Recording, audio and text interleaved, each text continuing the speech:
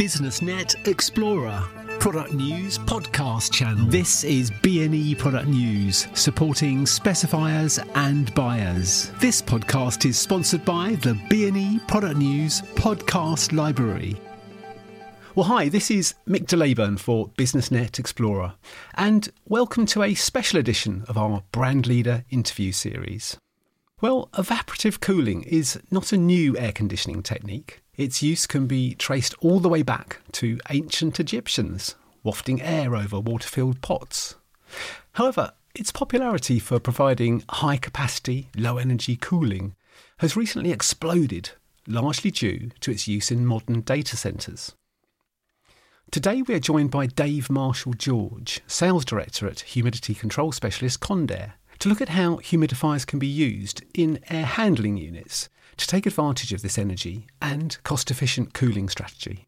Dave joins us on the phone. Well, hi Dave. Thank you for joining us today on the B&E Product News podcast for the construction and building service industry. Hi Mick, and thanks for inviting me to explore the evaporative cooling opportunity for HVAC system specifiers. So Dave, let's start initially with the science. Could you talk us through the physics of evaporative cooling? The physics of evaporative, or adiabatic cooling as it's sometimes referred to, is based around a transfer of energy. As water transforms from its liquid state into a gaseous state, it consumes energy, and this energy is taken from the air in the form of heat or thermal energy. In order to evaporate 1 kilo of water at 15 degrees C, around 680 watts of thermal energy is used, which means that for every kilo of water evaporated into an atmosphere, 680 watts of evaporative cooling is achieved. Now, for a mechanical cooler to deliver 680 watts of cooling, it would consume around 220 watts of electrical energy.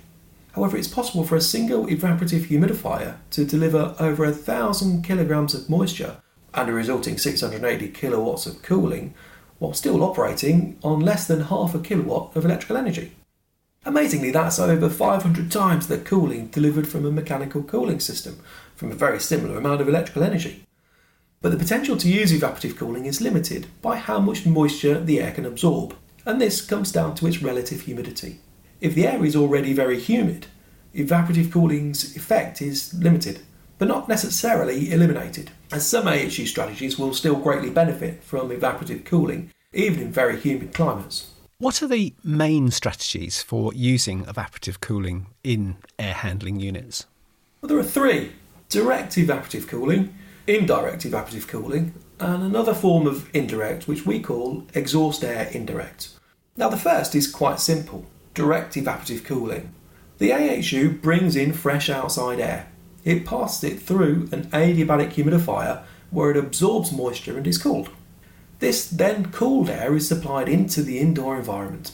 A percentage of the indoor air is continually vented outside, thus allowing more cooled, fresh air in.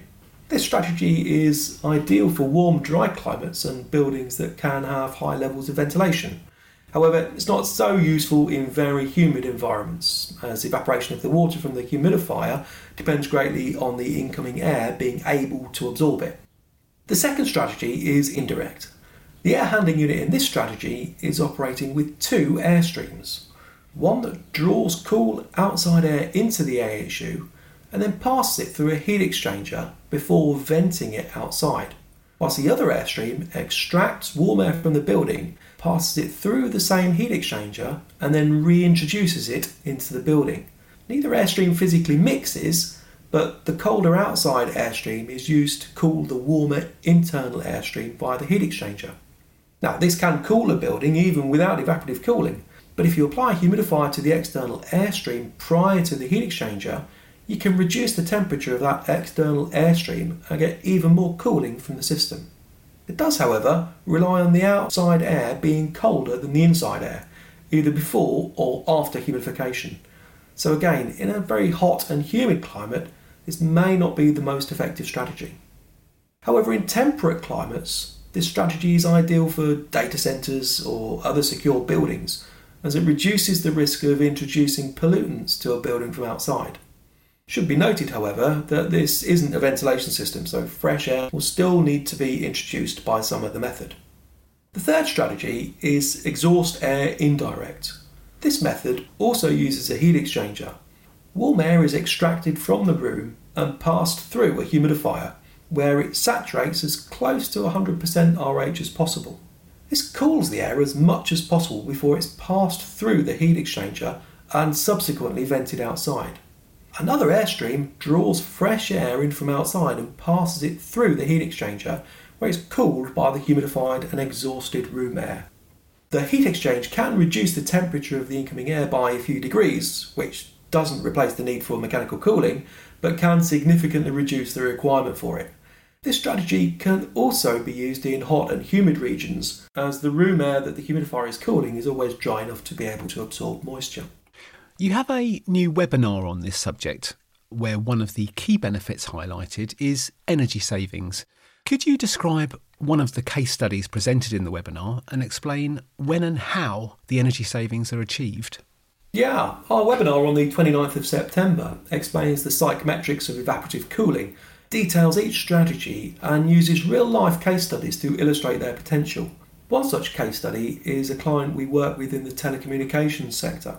They were needing to replace mechanical cooling systems in rooms that suffered high heat gain from electronic equipment. They developed an air handling unit that uses a direct evaporative cooling strategy. Rather than using mechanical chillers to cool the room, they brought in outside air and vented the internal air. During the winter, it can run in free cooling mode without any need for evaporative cooling. But when the outside temperature rises to around 20 degrees C, the evaporative cooler switches on and increases the cooling capacity. This allows the AHU to successfully achieve the indoor target condition without ever needing mechanical cooling. In total, the new AHU strategy reduced the electrical energy consumption of the cooling system by an amazing 80% in comparison to the previous mechanical system. The opportunity for the HVAC industry is clearly exciting. How can our listeners learn more about evaporative cooling and its benefits? Alongside the webinar we have coming up, Condair also offers training on this topic in the form of a CIBSE approved CPD. We can offer these 1-hour training sessions either online or in person, and anyone can request one from our website at www.condair.co.uk. In fact, our website has a lot of information, downloads and case studies on this topic. For anyone wanting to learn more, it's a great place to start. It was Condair, condair.co.uk. Another online resource is a Condair website called MyCoolBlue.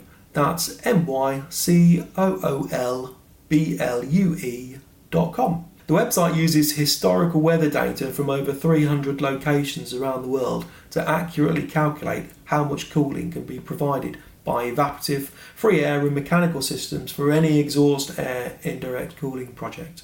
Simply input the parameters of the AHU and the desired indoor conditions, and the system will project the cooling capacity that can be delivered across the 3 different methods. And lastly, I suggest if anybody wants to learn more, simply contact Condair. Our experienced sales team is always happy to talk to consultants, contractors, AHU companies about the potential savings AHU evaporative coolers can offer. Well, that's great. And we'll include the link for the webinar in the description for this podcast for our listeners. Well, Dave, thank you again for joining us today on this special edition B&E Product News Brand Leader interview podcast, discussing why including evaporative cooling is such an exciting option to explore when considering state-of-the-art best practice in air conditioning in a variety of applications. Thank you for inviting me, Mick. I've enjoyed exploring this subject with you. Goodbye. Well, that's a pleasure. Cheers. For more information about Condair, please go to www.condair.co.uk. Well, thank you for joining us for this latest edition of the B&E Product News podcast. And please, stay safe.